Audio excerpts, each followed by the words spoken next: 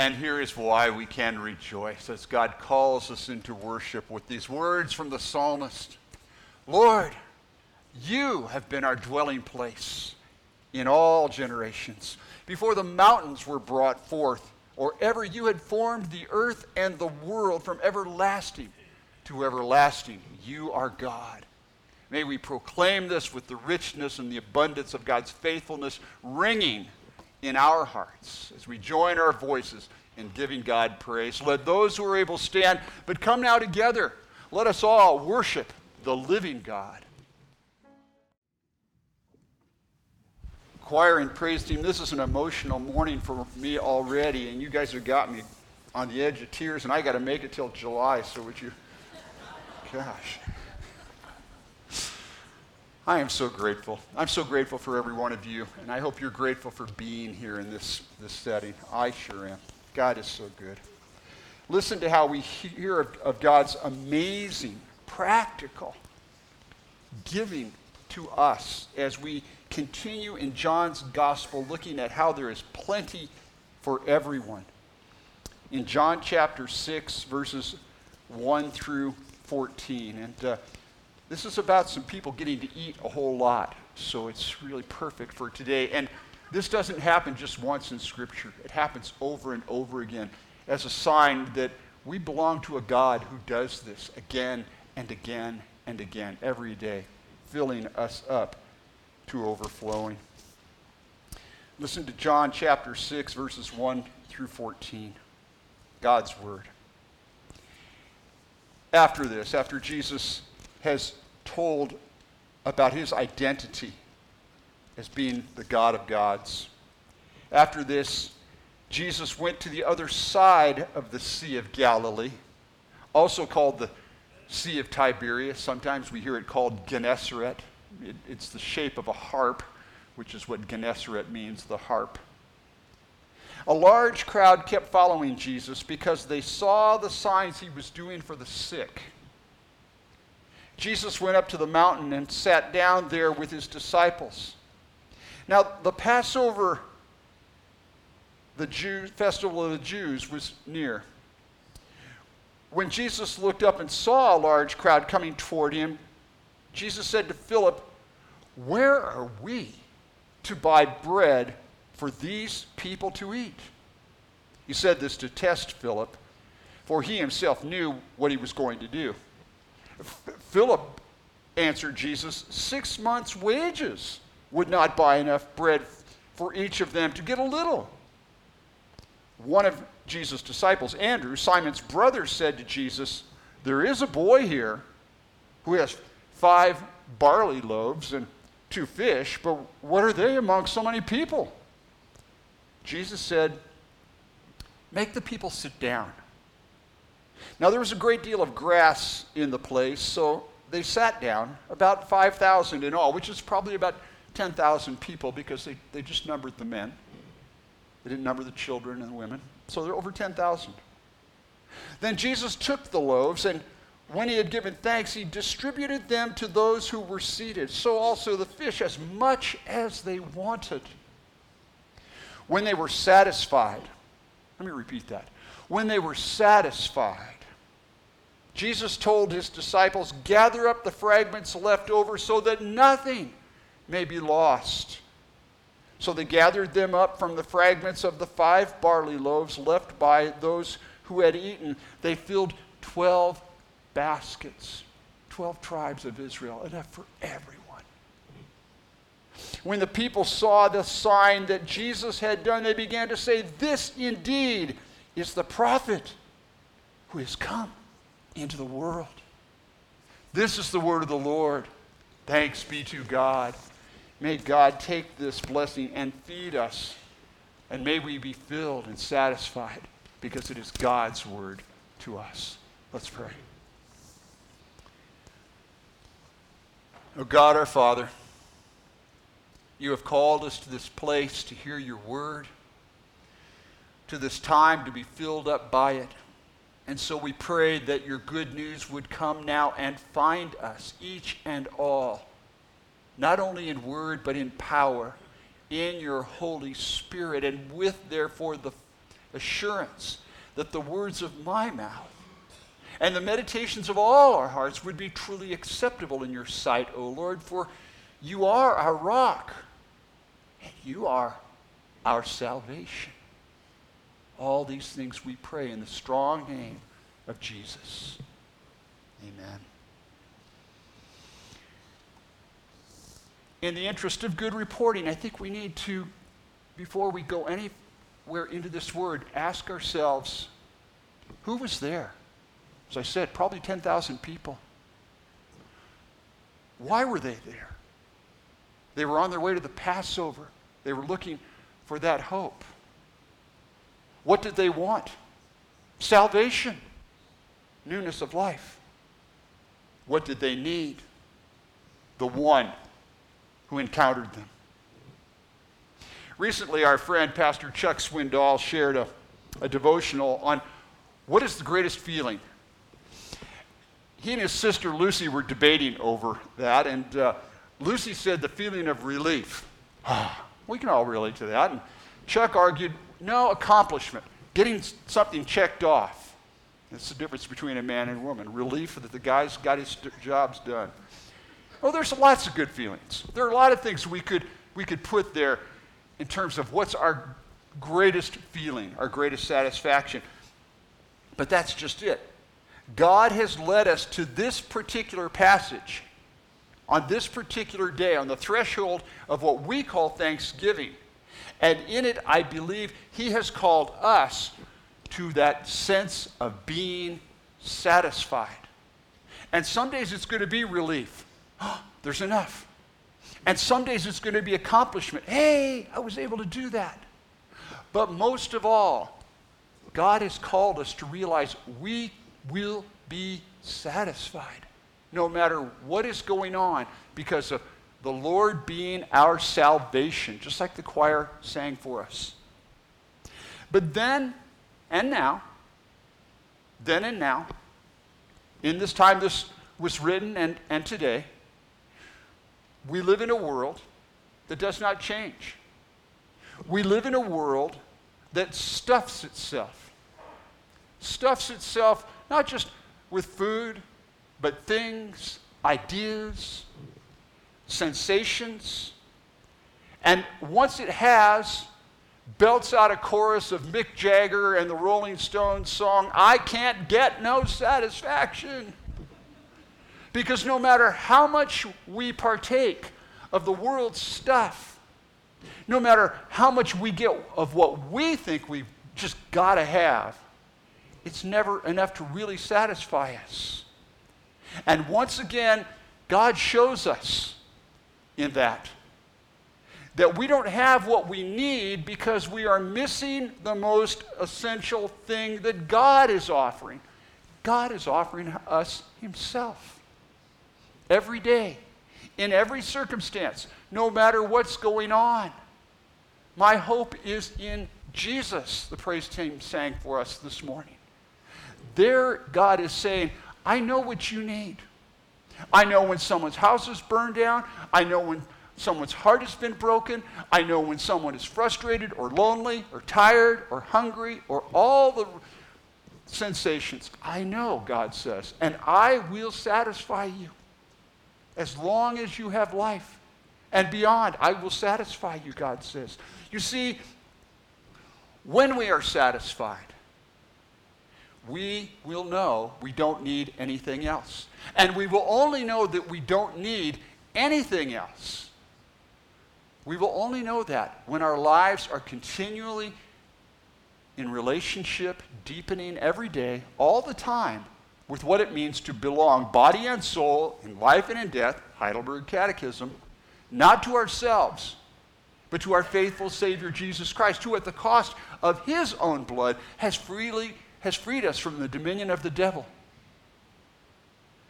You see, we will not stop trying to get one more serving, as good as it may be, until we realize we've already been served the greatest thing of all. And that is relationship with the God of the universe, who has restored us to himself through the life and death and resurrection, the shed blood on the cross of his own son.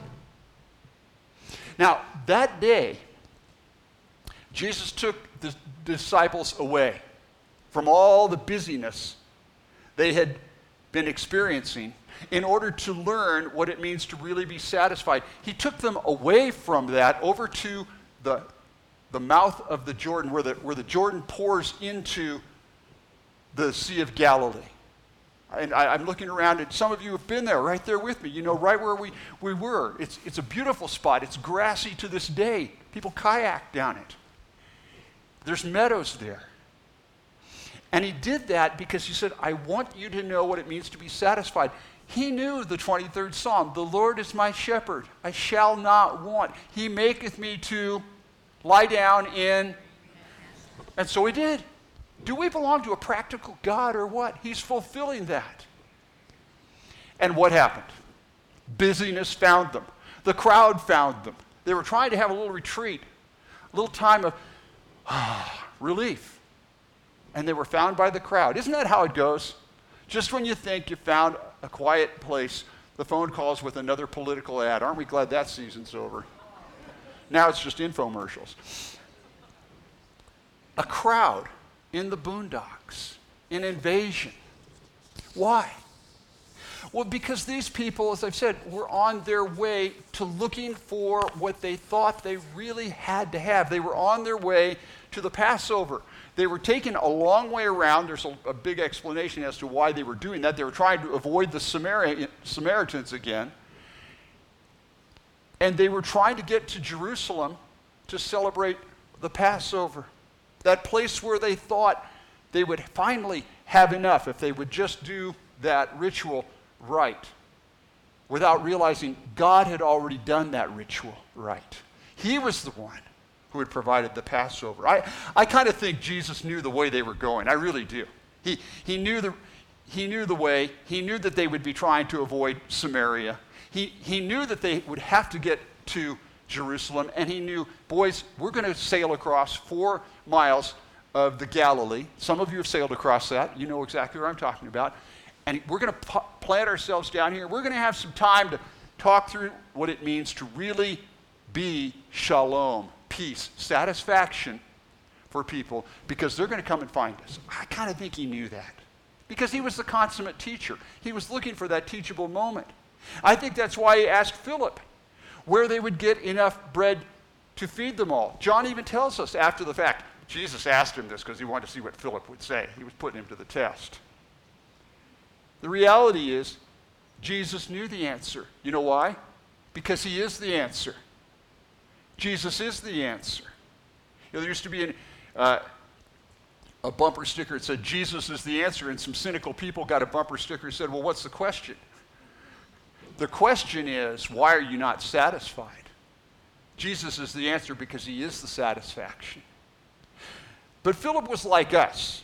Jesus says, where are we going to get enough bread for all these people? And Philip comes up with a profit and loss statement.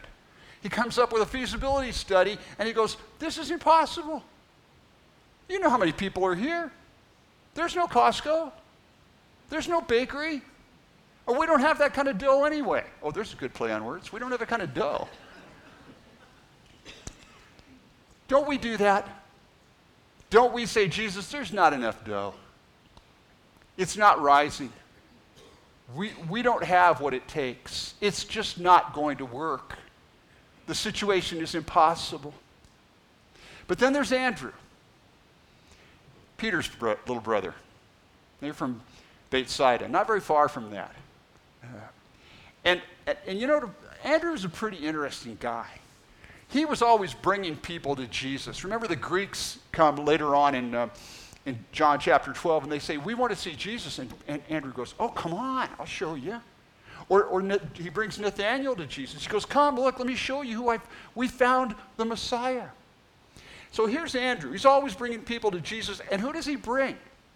Out of this crowded 10,000 people, Jesus says, hey, Philip, what are we going to do to feed these people? Andrew goes, Jesus, maybe this little kid has the answer. Aren't we grateful for Andrew's audacity? That he would say, maybe this little kid with 5 crackers and 2 sardines, because that's literally what it was. Five dried up crackers and a couple of sardines is enough for 10,000 people. Go, maybe he does have the answer, Jesus. And I realized I need to be more like Andrew. I need to be more like Andrew. I need to say, Jesus, this situation looks impossible. And this is all I got. This is all the energy I've got. It's all the emotion I've got. These are all the resources I've got. See, there's the I. And I need to say, Jesus, what have you got? This is what I've got. And let him fill in the difference. I had no plan of telling you what I'm about to tell you, but I'm going to do it anyway. I was a little kid. I was like 6 years old. No, I was maybe not even that old. And I wanted something at the shopping center across the street. So I walked across the street with all the money from my piggy bank. And I grabbed what I wanted and I put it on the counter, because I'd seen people do this. I'm big, I know how to do this transaction stuff. I don't need my mom and dad. And the clerk looks down at me and she counts out the money. She goes, "That's not enough. Get out of here, kid." That's all. It was all I had. I gave you everything I had. And I'll never forget this as long as I live. That's why I'm telling you about it. Over my shoulder reaches a hand. I don't know if I ever turned around and looked or said thank you. I was just so amazed. Places the balance on the counter, fills it up, and she counts it and she goes, "You're good. Get out of here." That hand was the hand of God's grace, saying, "You give me everything you've got, and I'll fill in the difference." I need to be more like Andrew. I need to be someone who brings my lunch to Jesus. All that I've got might just be 5 crackers and 2 sardines. May not even be that good. And I need to let Jesus multiply my lunch and make the difference, not just for me, but beyond me. That's what we're celebrating today. This holy place is the result of God multiplying what his kids, you all, brought to him. Now, I learned this from so many of you. Some of whom have already gone before us to that great banquet feast with the Lord. I saw some of them in the pictures this morning. It just choked me up. But the reality is you brought your lunch. Mike Martinkus brought $20,000 worth of aluminum cans. He got us to crush cans. That's why I was in the dumpster. Mike and I were out collecting that day, Bonnie. The late Vaughn Peak, Bill and Diane, he brought a 1935 outboard motor in. We go, what are we going to do with this? We put it on eBay. It was worth $900. We bring our lunch to Jesus, and he makes the difference. I learned this from so many of you, but I learned it about sharing my lunch with Jesus from another little kid a long, long time ago when I was a youth pastor. Every month we would take junior and senior high youth to work at a soup kitchen in downtown San Diego at the First Presbyterian Church, where hundreds and hundreds of homeless people would line up around the block of this huge church for a hot meal every Sunday afternoon. And every month when we went, there was one little kid who was not even in elementary school who always wanted to tag along, to go with the big kids. Well, that day, we took her along.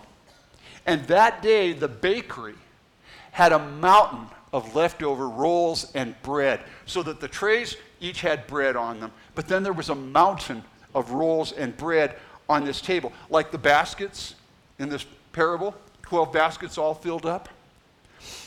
And that little kid got up on that table, about this big, up to her knees in bread and rolls, and started hollering in this great big room, bigger than the Family Life Center. Hollering as people were finishing their meal and starting to walk out onto the street with all their worldly possessions in their backpacks. Started hollering, "Take all that you want! Take all that you need. There's lots of bread for everyone. Come on over. Take all that you want. Take all that you need. And I don't have permission this morning to tell you who that little kid grew up to be, but she's taking care of patients on the medical surgical ward this morning. You see, the whole world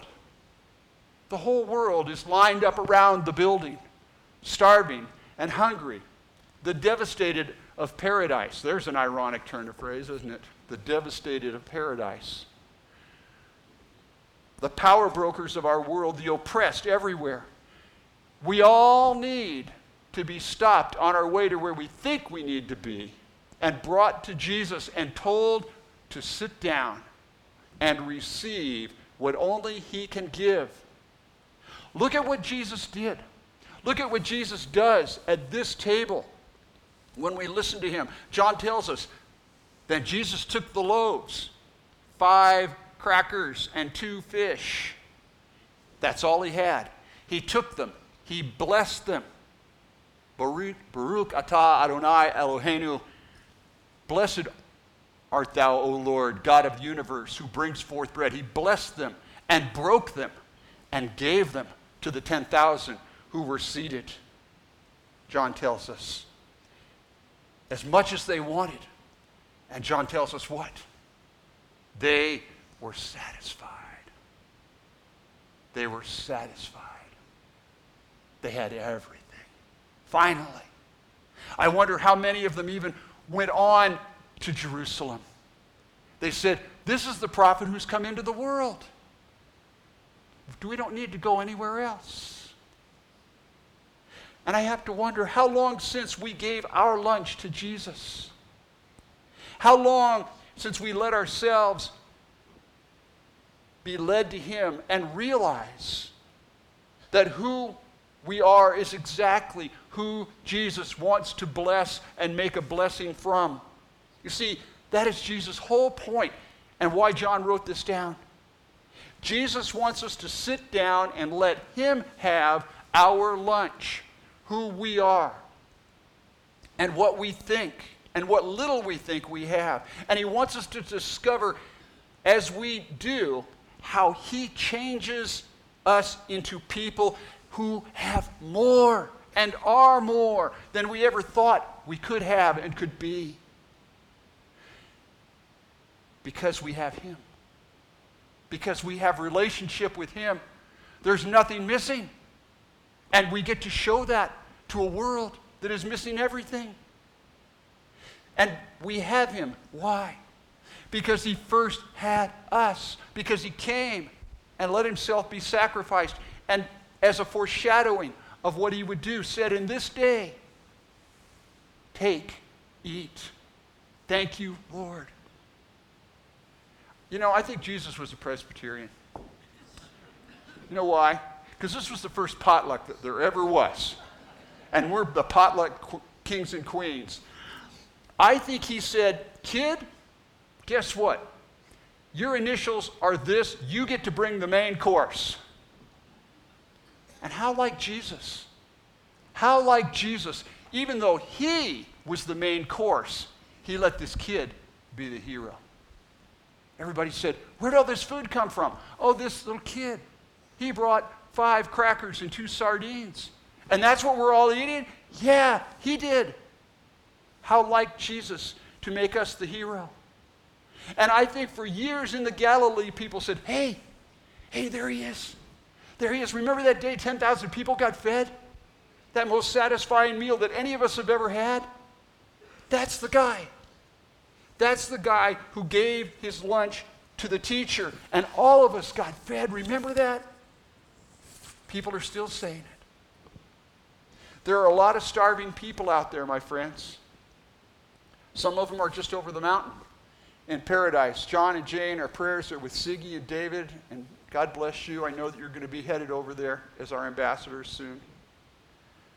Some of the starving people are just over the mountain, and some of them are right outside the door of this building and outside the doors of our homes, and we encounter them all the time. Some of them have an empty belly, but all of us have an empty heart until we are encountered in our busyness and our starvation by the amazing way that Jesus Christ takes hold of us and fills us to satisfaction, so that we see there really is plenty, not only for everyone, but for everything in every one of us. That's what Jesus does in this every day.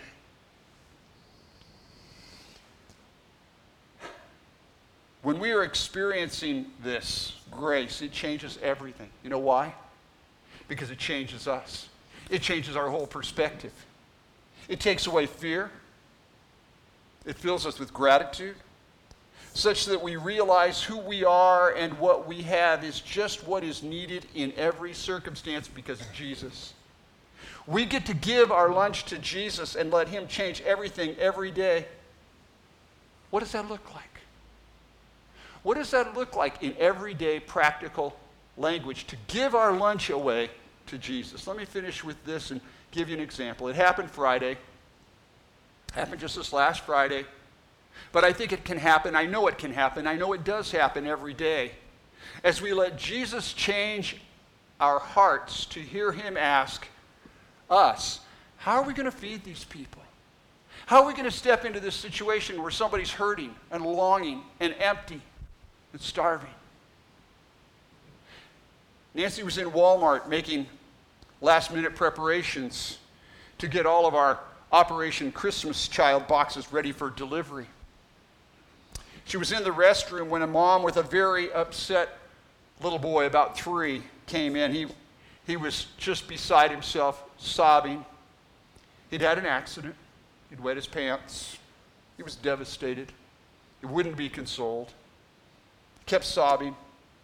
The mom, God bless her, was doing a great job to try to console him and do all she could to get him comfortable, when Nancy realized, because you all, have been so generous in preparing her boxes, what in the world did she have in her car? Little boys, age 2 to 4, Mickey Mouse underwear that had not been opened because there was more than was enough. And instead of being afraid that she might embarrass the mom, Nancy said, "Hi, I'm a mom. Looks like you could use some help. Guess what I have in my car? Brand new little boys' underwear, size age 2 to 4. Could I go get them for you?" And the mom looked at Nancy and she said, Are you serious?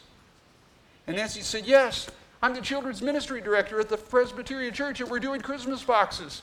And I have extra because God knew this was going to happen. See, we go nowhere by accident."